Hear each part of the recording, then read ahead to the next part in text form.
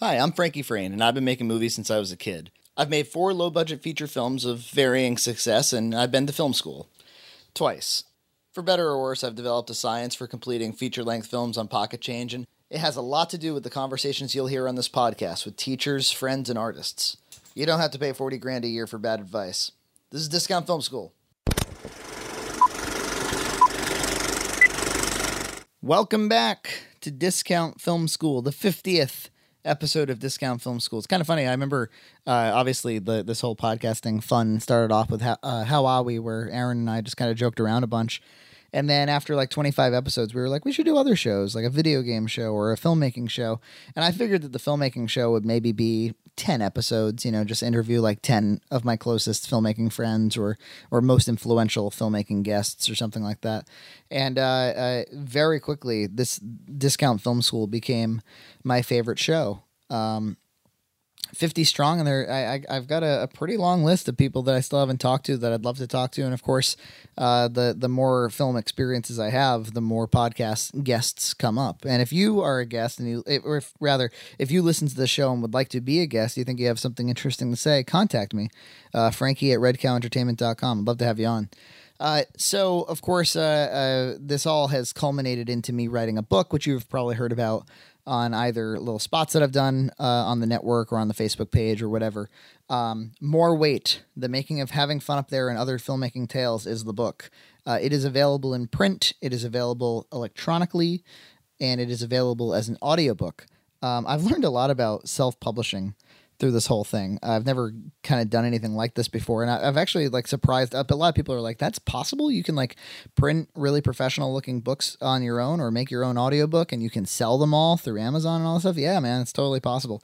It's pretty easy, and I'd love to go through kind of like a tutorial, like a play-by-play on a different episode. But for this episode, what we're going to do, after I'm done blabbing at you, is I'm going to, I guess I'll let you listen to 2 chapters from the audiobook. I think that's for those of you who have been cool enough to listen to this podcast long enough. I think that's a really healthy sample of the book. And then if you want to read the rest or you want to listen to the rest, you got to buy it. First taste is free. It's like I'm basically a crank dealer here, or a frank dealer, if you will.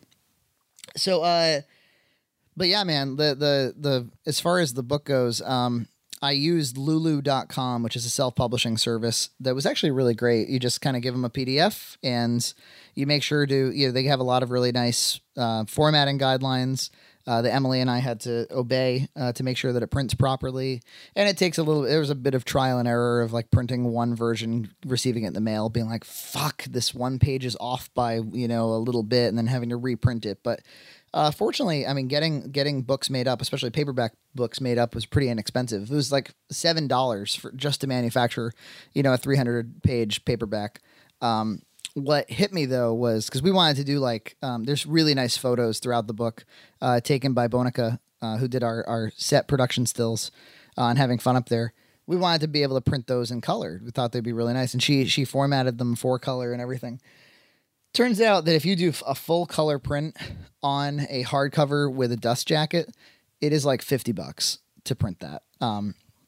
So that is available for sale, the hardcover, but it's expensive. You'd have to like me an awful lot.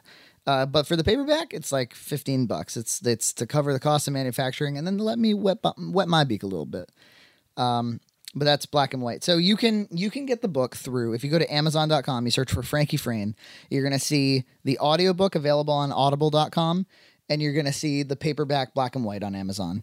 Amazon's a little more expensive, but if you go over to Lulu.com/Frankie Frayne, you're going to see the hardcover and the paperback and the PDF. The PDF is like $2. So if you just want to read this thing for like $2, you totally can. Audible, putting an audiobook up on audible.com, I was surprised by, I didn't get to set the price on that. They just set it for me automatically. And it was like $17 or something like that, which I don't know how they arrived at that. But that's how much it is to listen to me blab for 6.5 hours and read my own book aloud. So we'll see how many people bite at that. And let me tell you something. Recording an audiobook, not fun, man. Sitting here in a hot room, with just a microphone and trying to read my own words and becoming critical of my own words and flubbing and rereading. Oh my God. I thought I would be like a pretty decent public reader or, a loud reader, but damn, was that hard. And then, it requires a lot of editing. So I swear it took I probably took 3 weeks to write the whole book. I didn't expect it to go that fast, but it all just kind of came out of me. It was really the editing of the thing that took a long time. But recording the audiobook and preparing it, that took way longer. And then, of course, once I went through all the trouble of editing it, I also went in and took the time to kind of, anytime Jeff Torelli or Kyle Gage or John Hunt have an aside, I was able to actually get them to record that. So you actually hear them read their own pieces. And I was able to kind of color some of the audiobook with music. Like if we're talking about Johnny Northrup's music, you get to hear some of that. So the audiobook, I put in a lot of effort to make that a nice presentation. And if you're like me and there's just no damn time to sit down and read a book, but you do have to sit on trains or buses or have commutes in the morning or go to the gym, listen to the audiobook. Might be the way to go. So with all that said, I'm going to let you listen to chapter 2 of the book, which is the making of Sexually Frank. It was originally a blog, which kind of inspired the whole book. It was something I wrote for Sexually Frank, and people kind of liked it and said, I wish you'd kept going, and went into the actual details of the production and then post-production and everything else. It was really just the pre-production. So we kind of gussied that up and made that the second chapter of the book. And then we go into having fun up there right after that. So I'm going to let you listen to chapter 2, and then it's going to go right into chapter 3, which details kind of how Jeff and I met in a screenwriting course, and how I discovered the short script for that, and how that all evolved. Hopefully you'll find that kind of interesting. And in other news, just some quick housekeeping. If you haven't heard by now, Having Fun Up There is an official selection of the Austin Film Festival, which is really exciting. I've never played at a festival that's that big. From what I understand, it's attended by 4,000 people. We're totally going to go. Really excited about that. And who knows, man? This movie just keeps it keeps getting a little bit more momentum each time. If it dies at Austin, I mean, that'd be totally cool. But for a minute there, we thought Buffalo and Seattle with empty theaters was going to be the end of this little film. But turns out that it's a little film that could, maybe. So here we go. Chapter 2, and then going right into chapter 3. Thank you for listening to Discount Film School for, I guess, what's been 2 years now. It's been totally fun to record these. I love them. Keep listening to them so that I'm inspired to keep making them. Thanks so much. Happy 50th. More Weight, The Making of Having Fun Up There and Other Filmmaking Tales by Frankie Frayne. Chapter 2, Why Sexually Frank Exists. I like what I like. Sexually Frank is the first time I've had something to say in a film, and the movie was never supposed to exist. On July 21st, 2007, I screened Abo the Hue Monkey to a crowd of several hundred locals and personal supporters. The laughs were sparse, but the love was there. It's a warm and fuzzy feeling screening your work to a supportive crowd. This was my second time. After the credits rolled, punctuated by the infamous Abo rap, H-U-M-O-N-K-E-Y.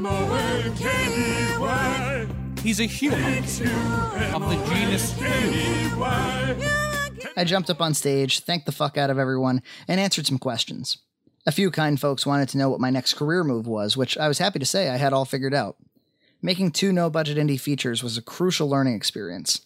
The small, trauma-based success I experienced with I Need to Lose 10 Pounds was more than we ever expected.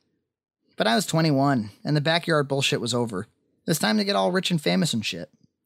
Yeah, I'm not making another feature after this, I proclaimed biblically, donning a white Abo t-shirt, black blazer, and jeans that extended below my sneakers, and some product in my hair that my gay friends insisted on. I'm going to LA, and I'm just going to focus on writing screenplays. In film school, they don't expect your thesis film to hit big or find commercial success. They expect you to produce a calling card. Something you can shop to studios or investors that says, see, I can make a movie without money, so let me make a film with money and I'll blow your balls off. 10 Pounds would act as my cue, first-time acquisition success, despite the film never actually being released. See Chapter 16. And Abo would be my calling card. I was entering my last semester at Emerson College, and I had enrolled in the Los Angeles internship program. The plan was to intern at a high-profile studio, get hired by said studio, and move permanently to LA, shopping my talents with Abo in one arm and screenplays in another. Solid plan. But there was one ugly, farting, screaming elephant in the room. I had been dating Nina Shaleski since I was 14. Along with John Hunn, Aaron St. Laurent, and Jake and Keith Sadek, she was intertwined with my filmmaking life. She was the Chewie to my Han, growling awkwardly when I got lost in the snows of Hoth. She was the person I shamelessly rambled to, night after night, about how I could never have a 9-to-5 job.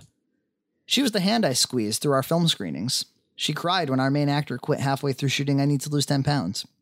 She sent edible arrangements to every location that allowed us to shoot Abo the Hugh Monkey. She dug through her father's cluttered basement for every prop we've ever used. She wept over pancakes with Keith Sadek the morning I left for college. And when even my closest friends thought this whole film thing was obnoxious and self-serving, and let's face it, they were right, she never did. She was actually entertaining the idea of moving to LA with me, but in the meanwhile, the 4-month semester away from one another was going to be tough. We hung out in my childhood bedroom and watched movies the night before I left. I was waiting for a long, heart-wrenching goodbye moment, but Nina put on her grown-up face, told me it was going to be quick, and ordered me to go be amazing. We'll see how well that turned out. I watched her walk all the way to her beat-up Corolla, and I waited as it coughed to life. And then it drove the fuck away. Because, I needed to go be rich and famous and shit. She left me an envelope with $300. I bought a GPS with that. 3 years prior, I had left her to go to college, and now was the second time that I had to say goodbye to this incredible person. It would be the last. LA is basically an 8-lane highway of fast food and palm trees. It's good for two things: eating like shit and catching great movie screenings. I did both, and a lot. I interned at the 20th Century Fox television casting office during the writer's strike in 2007, where I met Kelsey Grammer, Fred Willard, Patricia Heaton, Michael Rappaport, and more. My job was to run errands and screen unsolicited acting reels, and let the assistants to the heads of casting know if anyone seemed interesting, and I alerted them to too many prospects and gained a reputation for not being selective. Due to the strike, they asked me to come up with reality show ideas, and I thought it would be lovely to see a competition for who can gain the most weight, the biggest winner, if you will. I also wrote a treatment for Stink Pot, a competition in which contestants try to smell their worst and still operate in society. When they get kicked off the show, they're pushed into a giant washing machine. I don't think anyone even read the treatment, because surely they would have picked up the show. One of the perks of being an Emerson student is you're supposed to be connected into some sort of hive called the Emerson Mafia, meaning current students and alumni are supposed to connect one another in the industry, like a huge self-important human centipede. And it's not all bullshit. Emersonians do perpetuate a system of aid, and on one such occasion, a graduate I knew invited me to a cookout. Thinking this meant free meat, cheese, and bread, I drove my chubby ass right over there. Sure, burgers were available, but priority was placed on talking shop. His living conditions were very college. I was never quite suited for dorm living. I never drank, smoked, or puked during college, so the reek of a dorm room was something I wanted to leave behind. And yet my fellow Emerson mobsters were living like frat boys. Why? Because none of them had adult jobs. Mom and dad were still floating cash. Then my former classmate got down and dirty. In college, he aspired to be a writer and comedian, but unfortunately, he was born a douchebag and was unfunny. Accepting this, he moved to LA and decided to become an agent, wrapping both arms around his douchiness and hugging it out. He started talking to me about YouTube videos and how we should make 20-second hilarious videos and just collect hits like fucking Pokemon.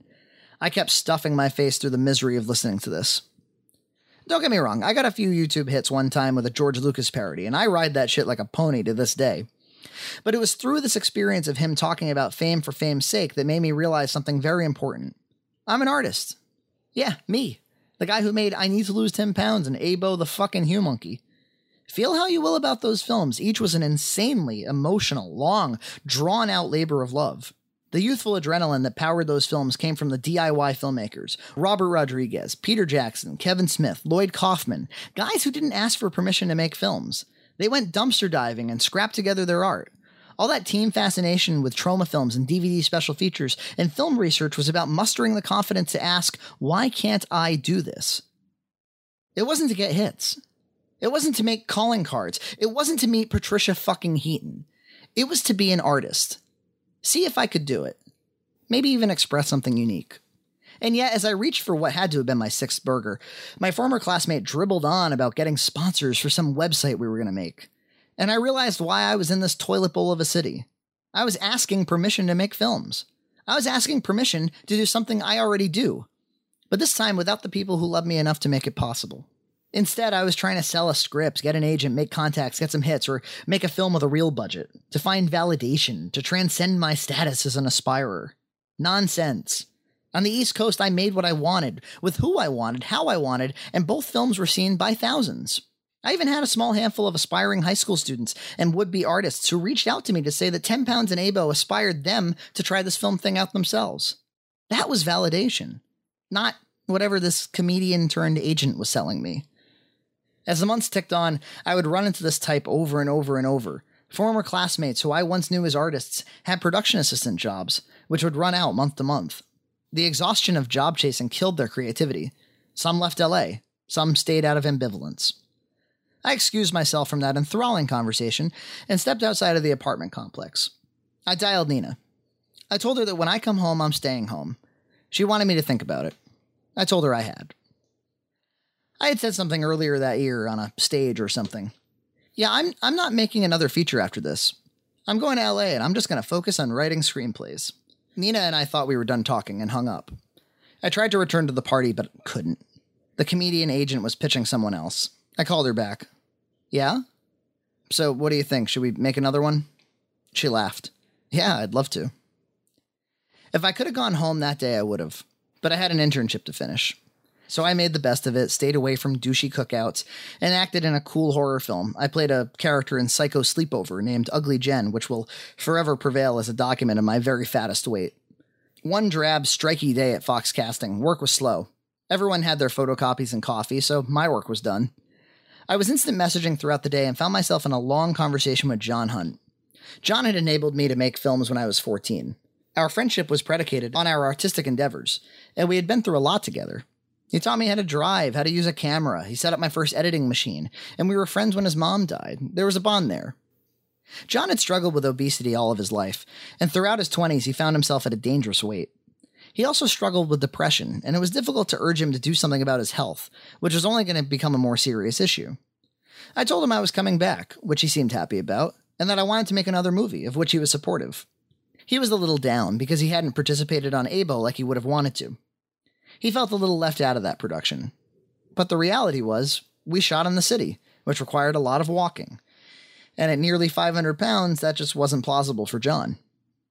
I began to thank him, in ways I should have long before that I Am conversation. I thanked him for everything he had meant to me, every bit of kindness and charity he had shown me, and I told him how important he was in my life. And I told him to lose weight. I told him to do whatever it takes, get your stomach stapled, go on an all-liquid diet, do whatever the fuck you have to do, but do it and do it before you're 30. He thanked me for the concern and gave me the usual John business. It's not something I feel I need to do or will do, but thank you. Polite shrugging off. John was the best at it. Whatever, I tried. I spent my free time in LA with a good friend, Kurt Krober, who pops up in all my films at some point or another, and our mutual friend, Dan Cohen. Since I'm not keen to meet new people, I would tag along with them and meet their friends, and their friends of friends, and their friends of friends of friends. Knowing that I would leave that city and never return, I felt invincible in my social interactions, and I decided to start experimenting. I would ask these strangers, who expected broad, casual conversations, the most graphic, attention-seeking sexual questions I could think up. Have you ever had balls in your mouth? How much money would it take for you to do insert sex act here?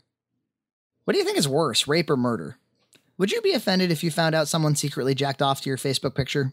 The questions were purely academic. It tested boundaries, it challenged our presumptions of who someone else is, and it gave me a sense of how these people felt about themselves. I found sexual conversation, even in its most puerile form, to be an illuminating instrument in discovering these people. It made me laugh, it made my friends laugh, and it never ended in jail time. I got a kick out of it. And Dan got a kick out of it himself when he told me, drunkenly, "You're so frank, Frank. You're all sexual and frank, and your name is Frank. Yeah, you know who you are? You're sexually frank. Frank." Stumble, crash. Meow. It was stupid. And pretty perfect. Whatever this odd, sexually discursive side of me was, had become my new creative pastime. And it was so much more than shock, as these gross-out conversations led to fascinating discussions of sexual identity and insecurity.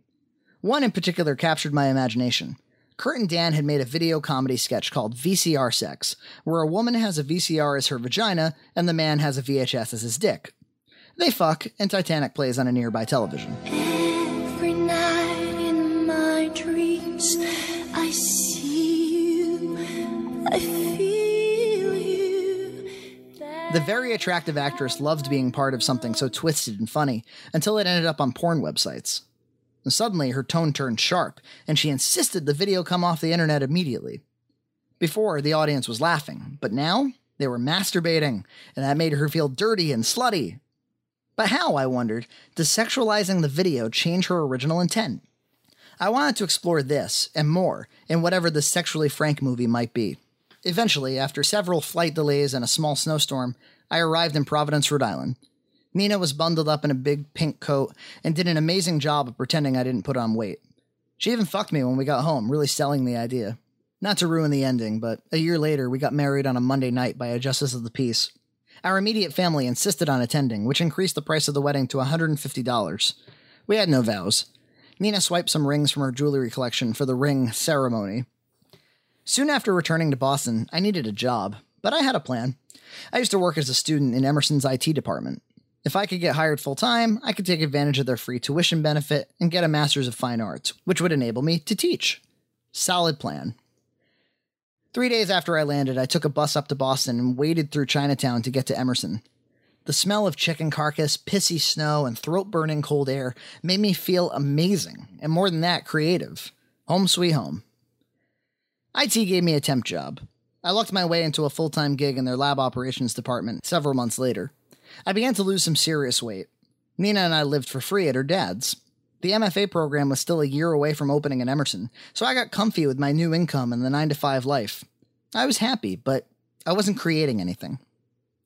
And soon after I got home, I grabbed dinner with John, who seemed to have lost a little bit of weight.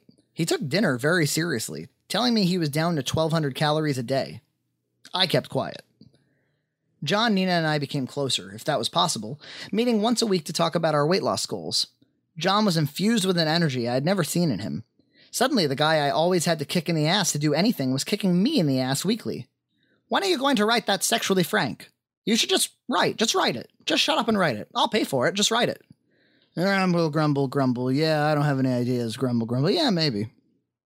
Not to ruin the ending or anything, but John lost over 250 pounds through diet and exercise alone. When he was ready, he also came out of the closet. He was 29. A great deal of my newfound sexual openness was born out of my friendship with Aaron St. Laurent. Aaron is a wiry, endlessly energetic, hilarious fuck.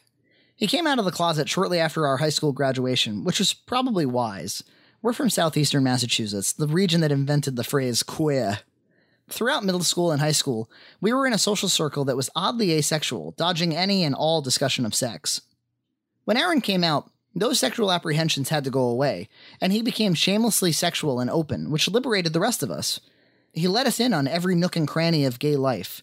While I had always been supportive of gay rights, having a gay and honest friend who could talk about coming out to his family and workplace brought me that much closer to the cause.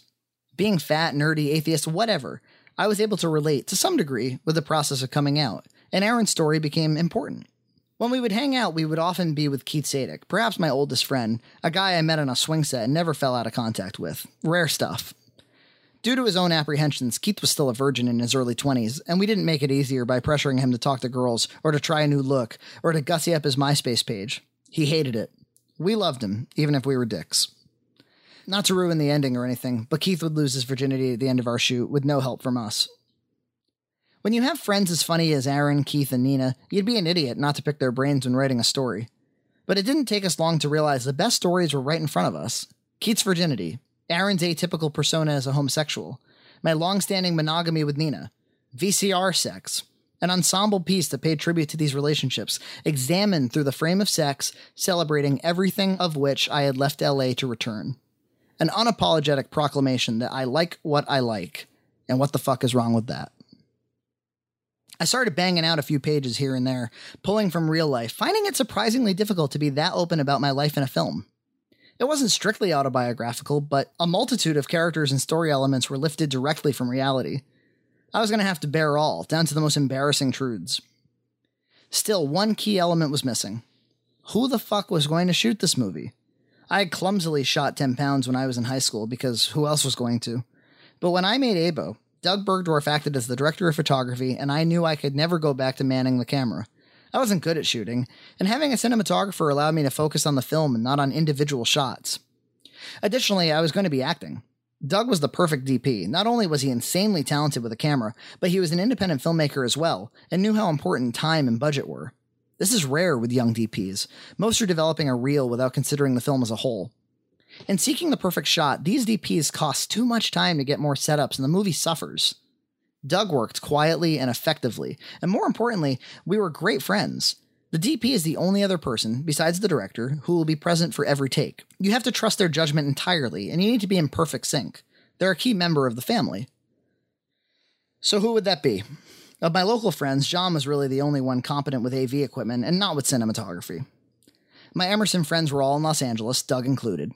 I worked in an IT office of computer nerds. If we needed to set up a storage cluster or a website, I had the resources, but I didn't know any camera folks. Several months into the job, my alcoholic bipolar cubemate was basically fired. I was anxious to fill the position with someone less unpredictable. I knew this one mild-mannered fellow named Dan Leach, who still had a year before graduating, but was approaching his LA semester.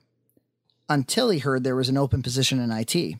He decided to stay in Boston in pursuit of this position, and he was eventually hired. Meanwhile, this smart-ass Kurt Cobain-looking motherfucker named Kyle Gage was a work-study student, but was treated special by the administration.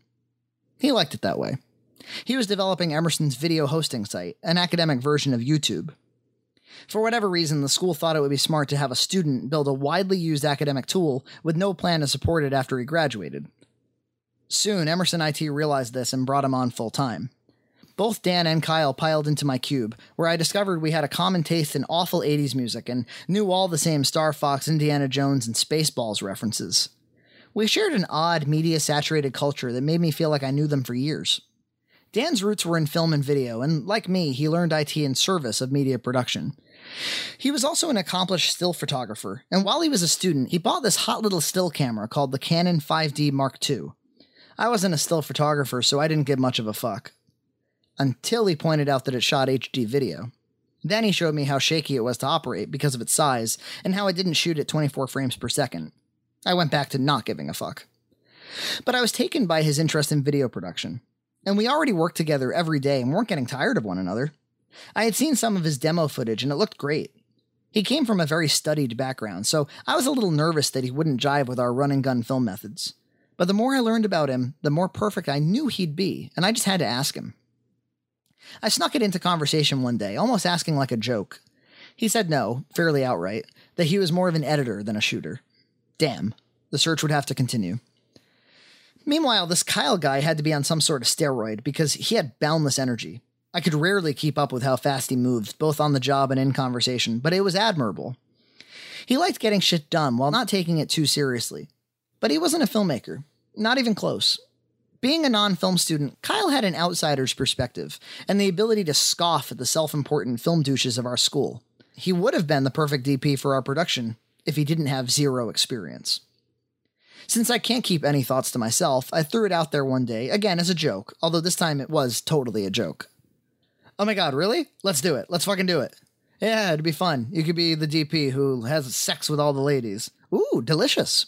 That was it, for at least a month or so. I didn't take my comment seriously, and I didn't take his reply seriously. But I didn't know something very important about Kyle. He regards playful suggestions as actual plans. As one of his final electives at Emerson, he took an experimental film class. Kyle informed the professor that he was shooting an MFA thesis in the upcoming year. What? You? Yeah.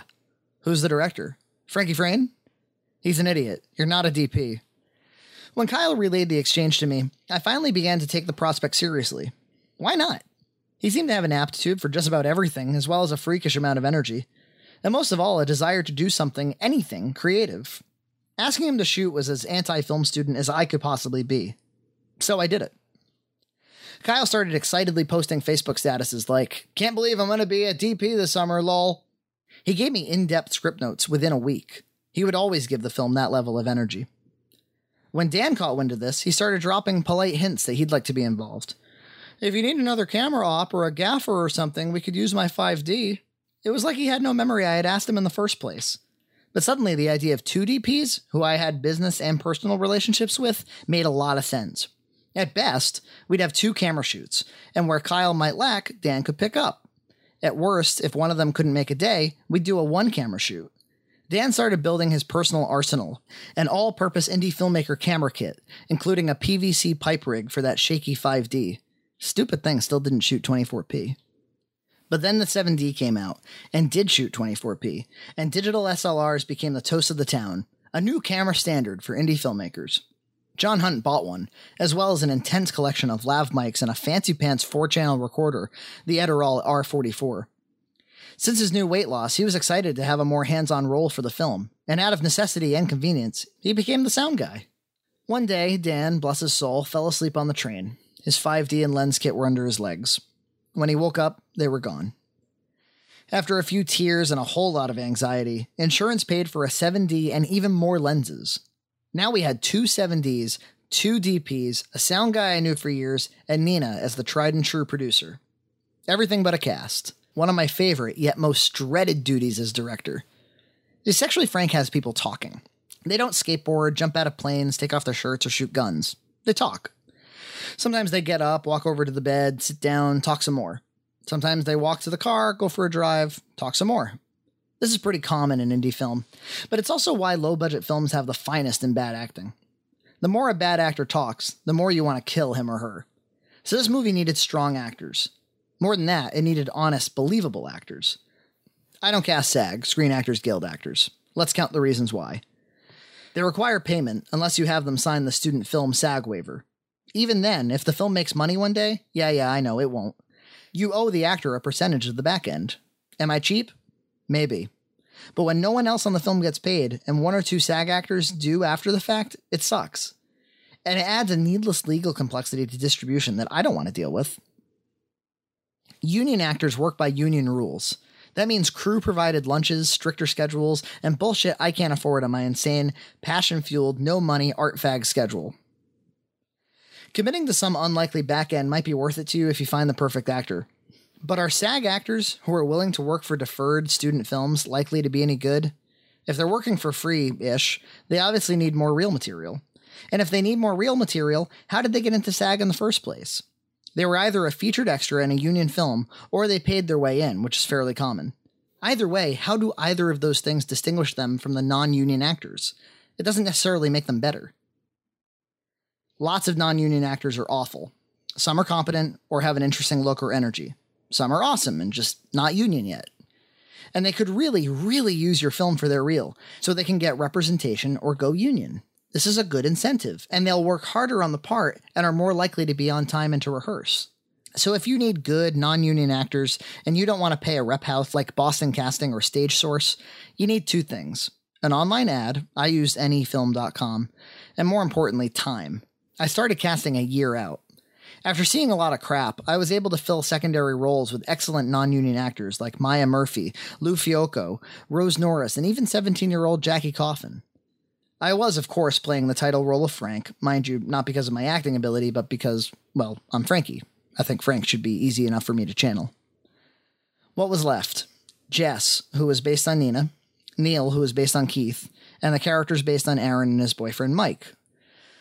I really wanted to nail the casting on Jess, the Nina-based character. I saw some decent actresses, but there was something dry and misunderstood in all of their performances. Something that made me question the integrity and honesty of the writing. It was depressing. I felt doomed to make a disingenuous, ill-represented female figure. And it was so important, for my sake and Nina's sake, that I got this character right. So, if you've seen the billing on the poster or the back of the DVD, you know I eventually cast Nina. Which seems like a no-brainer now, right? Except, of all the films I've made, I had only cast her in a lead role once. A short film I made for a college project. My classmates really dug into how bad the actress was. They didn't know she was my girlfriend. Additionally, Abo had a character named Willie, who was based on a real person. I was tempted to cast the real Willie as Willie, until the talented and trained Ben Fisher came along and stole the part. He became the most celebrated aspect of that film. The experience taught me to always go with a real actor instead of someone who just amuses me, even if that character is based on him or her. So Nina was out. Not an option. One night, while ranting about how wrong all these actresses were, I asked Nina, "What's so fucking hard about this part? Do me a favor. Just read with me. Just read as Jess." We read the gym scene. She played the humor perfectly. It was honest, funny, slightly biting, and also affectionate. She was Nina. And Jess was Nina. Why the fuck didn't I just cast her? I let her know what I was thinking. She became embarrassed and nervous, but much to my surprise, she said she would really like to play this part. It was like spotting a unicorn. I slept on it, and several nights later, we did a very sloppy camera test with the two of us. John Hunt asked some online friends to critique it. I didn't know these people, and they didn't know me. Their only criticism was that she was underacting. Too real, they said. They did, however, buy our relationship. So in a display of absolute laziness, I said fuck it, and I cast her. We read the script over and over and over, rehearsing and trading ideas. There were a few tears and serious nerves, right up to the first day and throughout the entire shoot. And then there was Keith's character, who I didn't audition anyone for. Every time I was ready to post an ad, I stopped and asked myself, who the fuck can play Keith other than Keith? I mean, it's Keith. One look from Keith, and you get the whole story. His default human characteristics were perfect, but more than that, Keith's a smart and funny guy, a bit of a natural performer. He'll deny it, but he knows where and how to punch lines to make them funny. The only trouble was, Neil has a bit of an emotional breakdown at the end of the film. Asking a non-actor to put their emotions on display like that, it's a lot to ask. But we, too, read it over many times, laughing hysterically as he discovered where I pulled some of the lines and situations, right from his life. If he was bad in the film, at least we were going to laugh the entire time. And then there were the characters of Matt and Dan, inspired by Aaron and Mike. No one can make me laugh harder than Aaron, but he's just not an emotional actor, and he could never commit to that kind of time. So I never entertained it. But I needed someone who could have a tender, private side, while dominating the Keith character and being just as much of a guy as anyone in the group. And I needed a more sensitive, but still dignified boyfriend. Again, I'm lazy. I like what I like, and coming off of ABO, I knew I liked Ben Fisher and John Ryan. John Ryan was in Boston for 6 more months, and then would be off to Los Angeles. I had already lost Ben to New York, but that was within a transportable distance. When scheduling, I realized I would only need John for 2 weekends, and Ben for 1. John Ryan is heterosexual, but I didn't need someone to play gay, just someone who was layered. And he contained those dominant jokester characteristics. He was oddly perfect as an actor, Aaron. And Ben, who is gay, wasn't thrilled about playing another gay character because he didn't want to be stereotyped. But when he read the script, he understood that these weren't gay characters. They were characters who were also gay. John and Ben loved working with me on ABO, and to my delight, they said yes to the movie. The rest is in the video blogs available on YouTube and on the DVD and Blu-ray. Kyle and Dan were a tremendous team, as Dan shot his first feature and Kyle shot his first anything. Dan has since become a viable, well-known DP within the Emerson and Boston community, and Kyle has become my primary DP. John Hunt was almost always the first to arrive, with a big-ass sound recorder and vest full of lapel receivers draped around his neck. Just as active and hands-on as anyone, he attended nearly every shoot. To my surprise, the crew was genuinely disappointed to finish the film. I always expect my casts and crew to never want to work with me again. But instead of getting pissy about our lack of lunch breaks or the late hours, the guys embraced the do-what-it-takes, no-budget, no-bullshit film philosophy, making me feel a little less alone in this business we call show. Nina Shaleski and Keith Sadek, who never acted outside of elementary school plays, turned in the most honest, compelling, emotionally candid performances I could ever ask for. They, and the rest of the cast, effortlessly lifted the film out of the usual student film pitfalls. Kids, anyone can act. Fuck SAG. My acting was serviceable. The critical notes I hear are always geared towards my character's story and his evolution. But your wife and the sad guy were great. However I failed as an actor, I grew as a director and editor tremendously, in ways LA probably wouldn't have allowed me. I would be too busy chasing YouTube hits. We're all proud of that film. It's watchable. It's thought-provoking. It incites argument. The inexperienced DPs shot it beautifully, and they continue to improve with each new project. It's yet another indie film about 20-somethings talking about sex, but I'm often told there's nothing to compare it to. More than any of that, it's everything I left LA to do and to experience in an hour and a half. It's a crisp, dense snapshot of who I was at 24 years old. I can hand it to any stranger and say, hey, watch this, and when it's over, you'll know me. It's an examination of why this culture is so afraid of sex, and how it makes people treat one another. It's a loud, unapologetic thank you to my friends, a network that only expanded by making the film. And it's a love letter to my wife. Not to ruin the ending, but Sexually Frank is an obscene, coarse, honest group hug. Chapter 3. Before having fun up there, making Sexually Frank, directing Vibes, and meeting Jeff Torelli. This is shit that I did before I had any idea what I was doing. Making Sexually Frank was, and perhaps still is, the most rewarding artistic endeavor of my life. The pre-production was a little horrifying. I was working with first-time cinematographers, 3 of the 5 primary cast were non-actors, 2 of whom wanted nothing to do with the front of a camera, and the film had some controversial socio-political statements. But ultimately, with the exception of a few stuffy film professors, the film was well received, beyond my expectations. For a movie with my name in the title, it was the most collaborative, relaxed, and exciting group effort I had been involved with to date. It was something of a renaissance for me, as I was working out why I make films and what the future of my non-Los Angeles-based film career was going to look like. Among the energetic and enthusiastic crew, a fun as hell but inexpensive good time, growing interest from the local film community to work with me, and ultimately a great film, I felt I had found a fulfilling creative life that I could sustain indefinitely.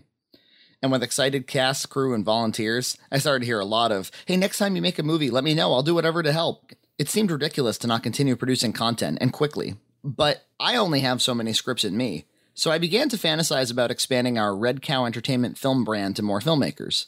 Have a script you want to direct, but you need camera, sound, and actors? Hey, we got those. I wanted to approve of the content before slapping my fat cow on it, but the concept was exhilarating. Enough Frankie Frayne vanity projects already. Let's all just make a bunch of art, as much as we can fit into a reasonable lifetime. Rewind for a moment to the fall of 2009. I had enrolled in my first semester of Emerson College's MFA film program. I knew that I was 3 years off from presenting my MFA thesis project, but I knew that project was going to be Sexually Frank, and I had already written the script. I was a year away from shooting. It was going to be a trick to stretch the production out for 3 years. One of my first classes was a short screenplay class. By this point, I had taken 3 or 4 screenwriting courses in undergrad, so I wasn't into it. Most of the scripts in the class sucked butt. Seriously, I would expect anyone who's ever had anything slightly interesting happen to them to write better scripts than these. Uninspired, boring dog shit, written by people spending exorbitant tuition in an effort to establish their careers as storytellers. Maybe their inexperience was the problem. Regardless, the melodramatic, dry dreck exercised my inner adolescence as I started to write obscene, absurdist comedies just to get a reaction. Made worse, the professor, who came highly recommended, preferred to pitch story changes to the students rather than help them write whatever they were trying to accomplish. Instead, he would tell you to rewrite your script with his ideas. I was working at the school full-time, so I wasn't paying tuition, and I felt invincible. I pitched a melodrama about a man with 2 penises. It was a hospital crime drama with obscene nonsense. As is often the case with me, maybe 2 people found it funny. The rest were confused or pissed. The professor tried to script doctor it as best as he could. Maybe he has a second penis, surgically added because he thinks that's what the woman of his dreams has always wanted? Huh. Well, okay, I'll give that a stab. I went home and wrote a pretty funny short about a nerdy virgin at a sports bar who divulges to some meatheads that he's really into conjoined twins. They vow to get him laid, and they find a woman with a tiny and vile conjoined twin. He reveals at the end that he has 2 penises, and they go off into the night to fuck behind a Target dumpster. I submitted it knowing it was too out there for the milquetoast, dry-crusted pulse of that classroom, but I didn't think it was going to cause any permanent damage. But the screenwriter professor emailed me and asked that I speak to him during his office hours. You can't read this in class. I'm going to give the class the option to read it and give you notes, but you can't read this in class. Oh, so we have to write like PG-13 type stuff in this class only? Jesse had a ton of fucks in his script. Yeah, but your script is problematic. Which part? It's sexist. To women. So there you go.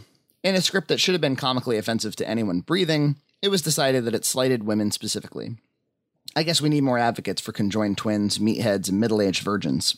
My professor asked me to write a new script to be graded. Now I was low on time and needed to submit something I could stand behind. So I thought I had conceived the perfect crime. Submit the Neil storyline from Sexually Frank. It was easily the strongest, had a group of diverse characters, and a very definitive, if not tragic, story arc. Boom, done. Now this dude wanted to talk to me after class. To be fair, as soon as he started talking, I realized how important the context of the other storylines were to Neil's character and experience. If you haven't seen the movie, Neil is a 24-year-old virgin who crushes on a coworker. He ends up in an incidental date with her, gets a handjob, and is caught by her mother, who reveals that her daughter is 16. He's charged with being a sexual predator, and in the greater context of the film, we challenge some ideas about sex crimes and victimization. But by itself, it looks like we're saying, hey, how was he supposed to know? The problem, Frankie, is that it's basically an apology for sex predators everywhere. Okay. Yeah. Okay. Sorry. So now, between rebelling against the class and being lazy, I probably looked like a dangerous and freakish individual. I ended up writing some other benign crap and got through the remainder of the class. Jeff Torelli was in that class. He didn't write shit. He opted to write a longer form short, 30 to 40 pages, called You Guys Really Looked Like You Were Having Fun Up There, about an embittered and slightly aged musician who has a shitty food service job, but does it to afford himself the time to pursue his music. It had an offbeat but cool ending where he turns away from starting a career as an investment planner to continue playing gigs. He chooses his currently crappy life. But there's no movie bullshit. He doesn't get signed by a record label or win a big music contest or some such contrivance. Unlike me, who was busy apologizing for sexual predators, Jeff was clearly working something out artistically. It was clear, from the writing alone, that Jeff was a musician. About 8 years my elder, he had been faced with the art versus commerce question even more than I had, and was trying to express a fairly enlightened and complex statement about it. That script took delight in breaking a big screenwriting rule. Overly described action lines and settings in your screenplay are typically omitted unless the writer is also the director, as those things are for a director to interpret. Additionally, even good screenplays can be tiresome to read if they're bogged down with over-explanation. When lots of description is necessary, screenwriters tend to break the paragraph so that no action takes more than 3 lines. Jeff said, fuck that. The settings and world of his main character were described in wonderful, beautiful, often disgusting detail. Here's an example from the original short. Mark pays the doorman and crosses into a narrow room with a long bar. The clientele is a mix of towny drinkers and the people here to see the bands. The two groups don't interact. There are tables along the walls where people eat cheeseburgers and other bar foods. There is a room further down at the end of the bar. Instruments tune and drums crash. Mark goes to the bar and nods to the bartender. She's middle-aged with too much makeup. Her skin is like leather and there is a permanently unamused look on her face. She has large, leathery breasts that she displays in an ill-fitting, low-cut shirt. It's cramped with dirty black and white tiles on the walls, a low ceiling with exposed pipes, and a worn wood floor. There's a small crowd that mills about. They drink and gossip. There's a small stage in the back of the room, 6 inches off the floor. 4 men in their early 20s stand on the stage where they tune their instruments and adjust amps. The drummer sets up his kit. That's not even it for that scene. There are several more paragraphs like these. Our classmates and professor mustered few notes for Jeff beyond, cut down the descriptions, they're too long. I loved him. Here's why. It showed that he was highly observational and knew how to articulate those observations into writing. In my book, that equals intelligent. It communicates that the details matter to the story. That authenticity of the world is key in the audience believing his arc. It was visceral. I was there, in the story, with the character. An aside from Jeff Torelli. I write scripts in an amazingly obnoxious fashion on my own. 9 times out of 10, I give people something I've written, and they think I'm a pompous jackass who wants to dictate an entire movie from the screenplay. I understand that sort of overly wordy bullshit I do in terms of description is not correct for any kind of professional. Thank God I am not a professional, though. The descriptions get me in the correct frame of mind. I'm envisioning the scene as I write it. Details matter, and while on the set of a movie with a bigger budget, these details are often left up to an art director, who then gets some okays from the director, if she is the type who likes that kind of minutia. For me, I'm just trying to get into the mood. I told Frankie over and over again that the descriptions weren't meant to dictate how he set up shots, or even what he put in them. They're more about getting a feeling across to better facilitate writer and director getting on the same page, since we were going to work so closely together on this. Also, I originally wrote this short because every time I saw the street-level rock musician in films or on TV, I sort of cringed. Little details always bothered me. The punk bands playing out of inappropriate gear, the focus on fashion and beauty, the complete absence of what it's actually like to not be able to pay the bills or come in late for a shitty work shift and to have grueling, unproductive rehearsals. These were the kinds of things I wanted to write since I didn't see them much. My script is going to be filled with the little details I thought would make it more authentic to the world I was coming from. I was afforded this luxury because Frankie got what I was trying to do and didn't assume I was just trying to take over the visuals. Mostly, though, if you write like I do, people will think you're an asshole. And then I found out a number of the locations took place in New Bedford, Massachusetts. I grew up in the next town over from New Bedford. It's a complicated little city/town. New Bedford was, at one time, the whaling capital of the world, responsible for an influx of, mostly Portuguese, fishermen to leave its ports, kill as many whales as they could across 3 to 5 year outings, and return with burnable blubber and hopefully some edible meats. This book called Moby Dick took place out of New Bedford. There's a district with a whaling museum and nicely kept streets and awesome historical buildings. Off and on, there has even been a good deal of art, like music bars, precisely as Jeff described, cool hometown video stores, and vintage shops. But outside the historical district, New Bedford is a crime-ridden shit show. Jeff went to UMass Dartmouth and lived in New Bedford for a short period. He described it to me as squalor. I left that class with the very fleeting sense that this music as art metaphor, New Bedford-based, passionately described script might be something I could direct. That was a new and weird notion for me. Later that year, I would have directed my third feature film, but because I wore so many hats on all my films, I never really thought of myself as a director, specifically. I thought of myself more as a maker. I make movies. But what do I bring to them as the director? I didn't really consider that, but Jeff's script challenged me, and I started to consider it more carefully. I think Jeff just thought I was the apologist for sex predators. It wasn't until later that I found out Frankie was just trying to be an asshole with his first couple of scripts in the class. My honest initial feeling was that he was trying to be offensive, and I didn't know why. I guess I don't care. After seeing one too many G.G. Allen wannabes in the music scene, offensive for the sake of being offensive, I just sort of shrugged. I hadn't seen any of Frankie's movies yet, or had even talked to him at any great length. He struck me as a smart guy and absolutely different than a lot of other people, points in my book, but I had no idea if he was serious or not yet. Even if I was prepared to approach him about making that movie, and I wasn't, I still had to shoot Sexually Frank, and I was not convinced his script would be my next film, I doubted he would want to share a story as personal and personalized. I thought it would probably end up being his thesis or something.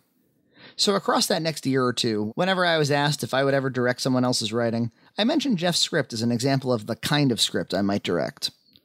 The following semester, still pre-Sexually Frank, I took an abysmal business of film class. I actually had a great time in the MFA program, and there were lots of positive aspects, so don't let these negative highlights color the program unfairly. The professor was entirely out of fucks to give. Order collapsed as she and the rest of the class barely attended. But in the first day or two, she gave us the lazy assignment of pitching a story idea to the class.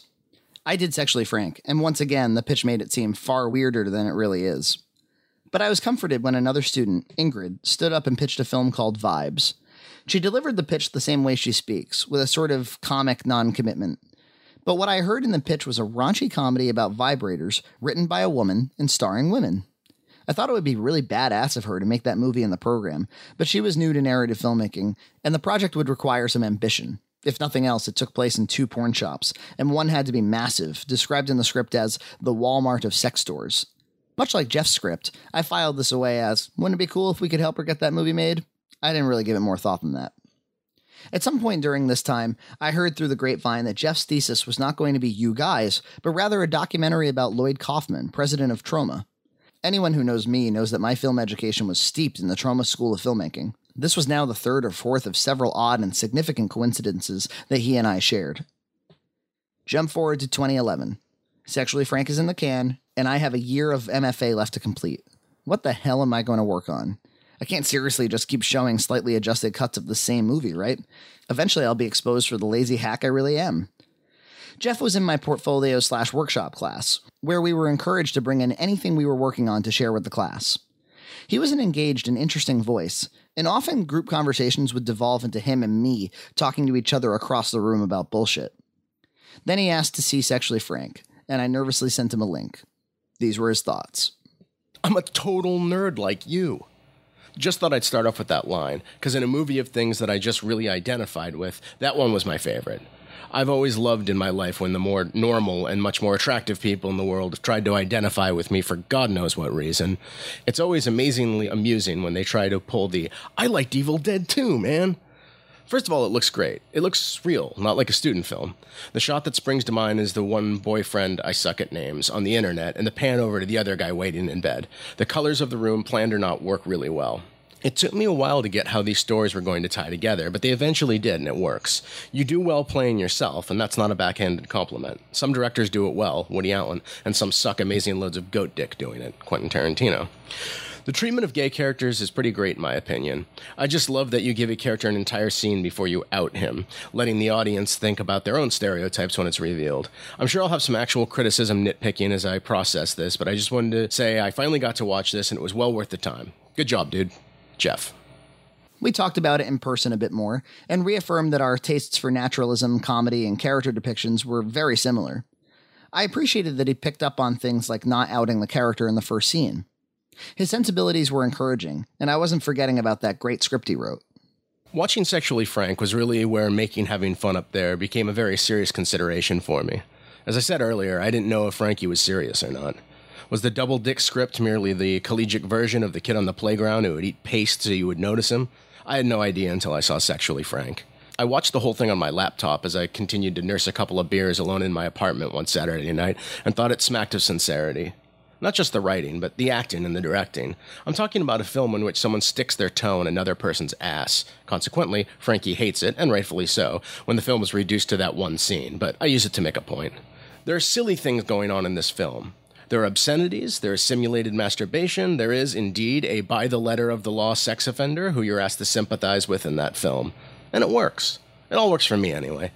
I walked away feeling good about a story that stresses the importance of friendship, the complexity of romance and domestic life, how important making art on any level can be to the artist, and the difficulty one can have when they don't share the same relationship philosophies with the rest of the world.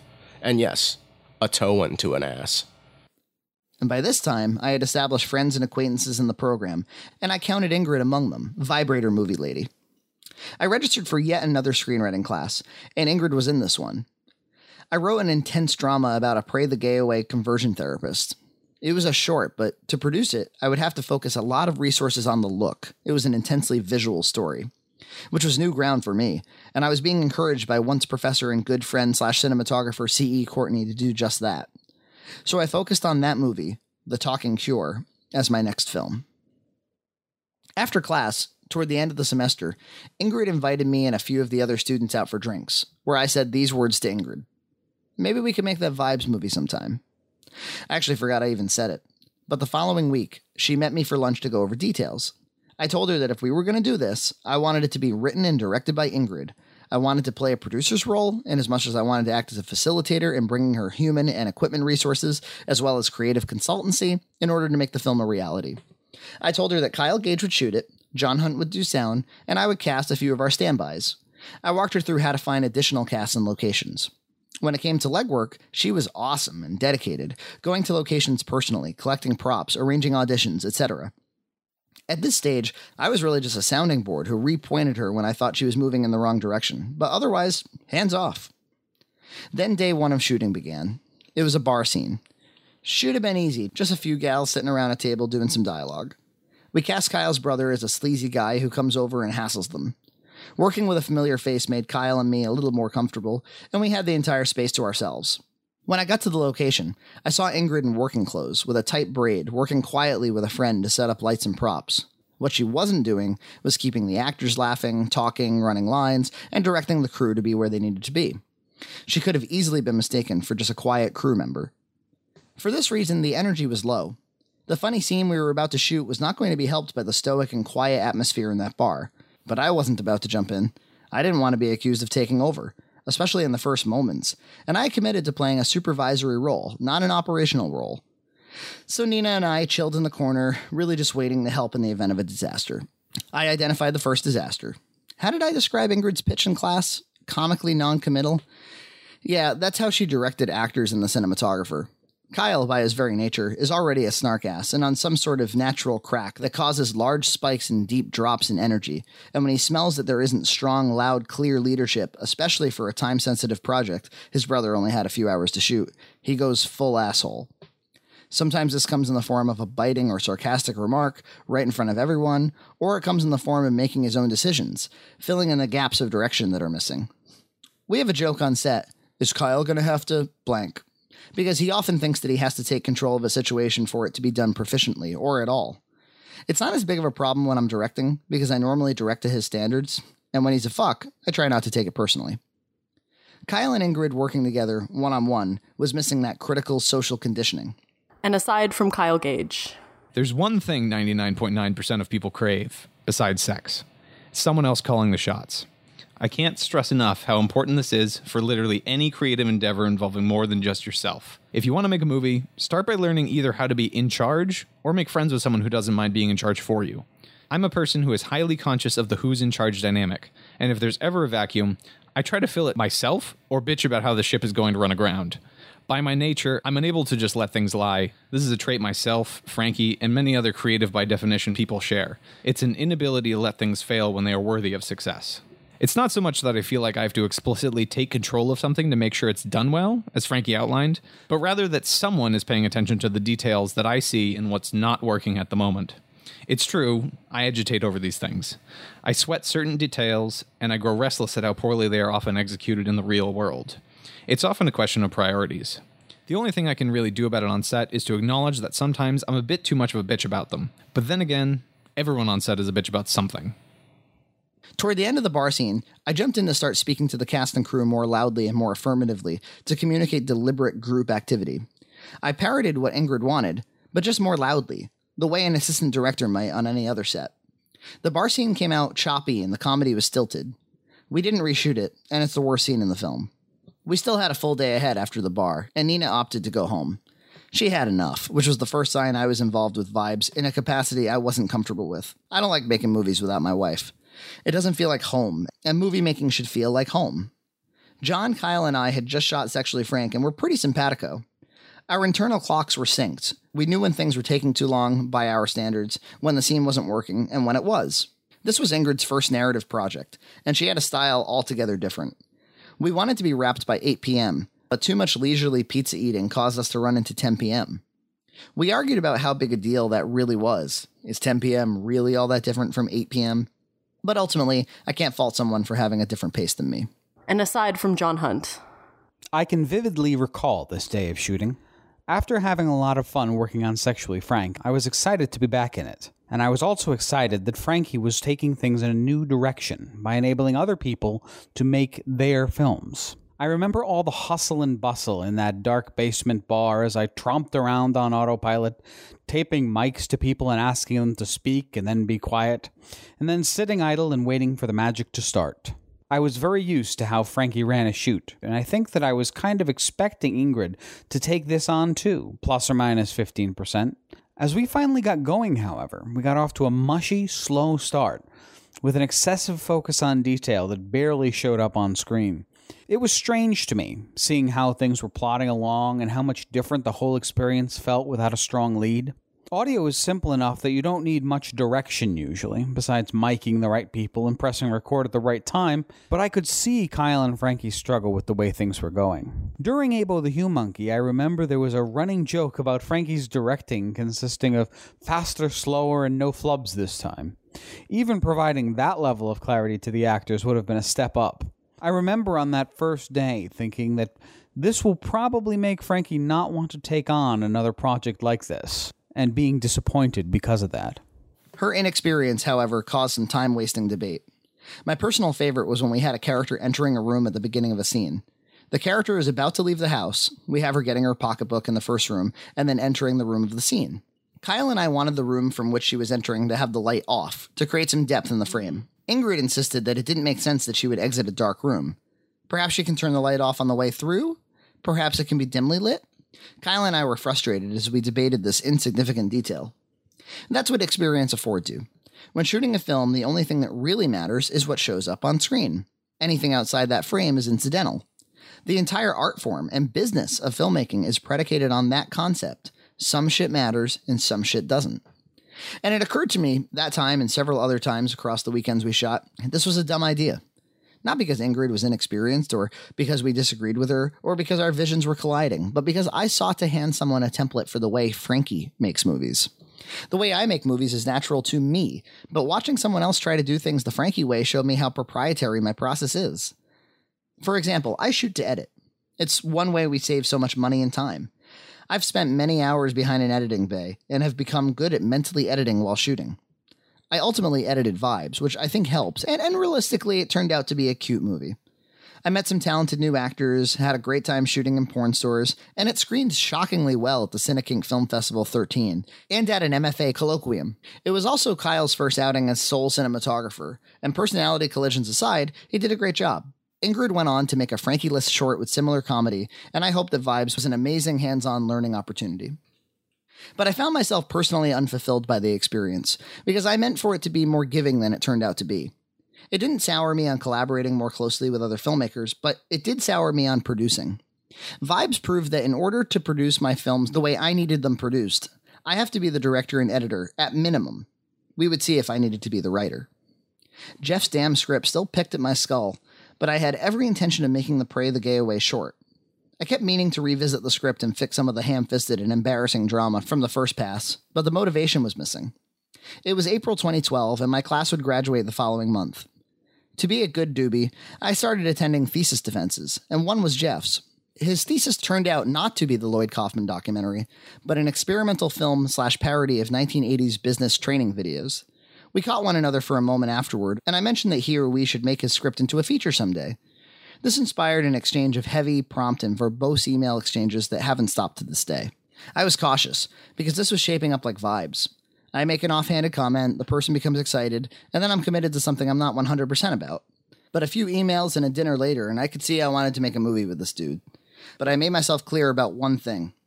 I have to be the director. Practically speaking, I can't make the movie if I don't direct. And that's really what I want to get out of this. I want to tell a story I didn't write. But this story, about a musician, is mine and lots of people's story. It's about all artists. I just don't know anything about music, and I could never write it myself. I would write a movie about making movies if I wrote it myself. So I want to make your movie, which will be my movie. Cool. An aside from Jeff Torelli. And I meant it. I knew there was no way I was going to make this script. It was too much for me. I was already working on 2 movies, working full-time and going to school full-time. I also trusted Frankie. More importantly, I think anytime you're super close to the material, it pays to have someone else take a stab at it. Too many scripts that never get produced, in my opinion, are way too autobiographical. It's really hard to see the picture when you're in the frame, and details that seem important to you because you're basing them off of real life can mean absolutely nothing to a viewer and contribute fuck all to a narrative, which is what you're trying to write. Writing based more than a little bit on personal experiences are a very tricky minefield to navigate. I knew with someone whose basic abilities and brain I trusted, we could weed out all the things I may have been attached to, but weren't contributing to a universal story about art. There are too many directly personal scripts out there, if you ask me. I think your own experiences are a good place to start, but the moment you start treating it like an autobiography, the more likely you're going to end up with something that no one but you and the people you're writing about are going to care about. For most of us, our lives just aren't that damn interesting. But basing scenes on certain specific experiences will absolutely help you to get some of the details very right. Oh my God, what's going to happen next? How am I going to find out what happens next week in this audiobook? Oh, you got to pay money to find out what happens next. You got to go to Amazon.com and search for Frankie Frayne. Or you got to go to Lulu.com/Frankie Frayne. Or maybe just RedCowEntertainment.com/store. The fact is, folks, this book is available in all mediums, formats, and on multiple websites. It's really easy to buy it, so just fucking buy it, please. Make my time worthwhile. Oh, you do that already. You listen to my podcast. You're very sweet. I love you all. Good night.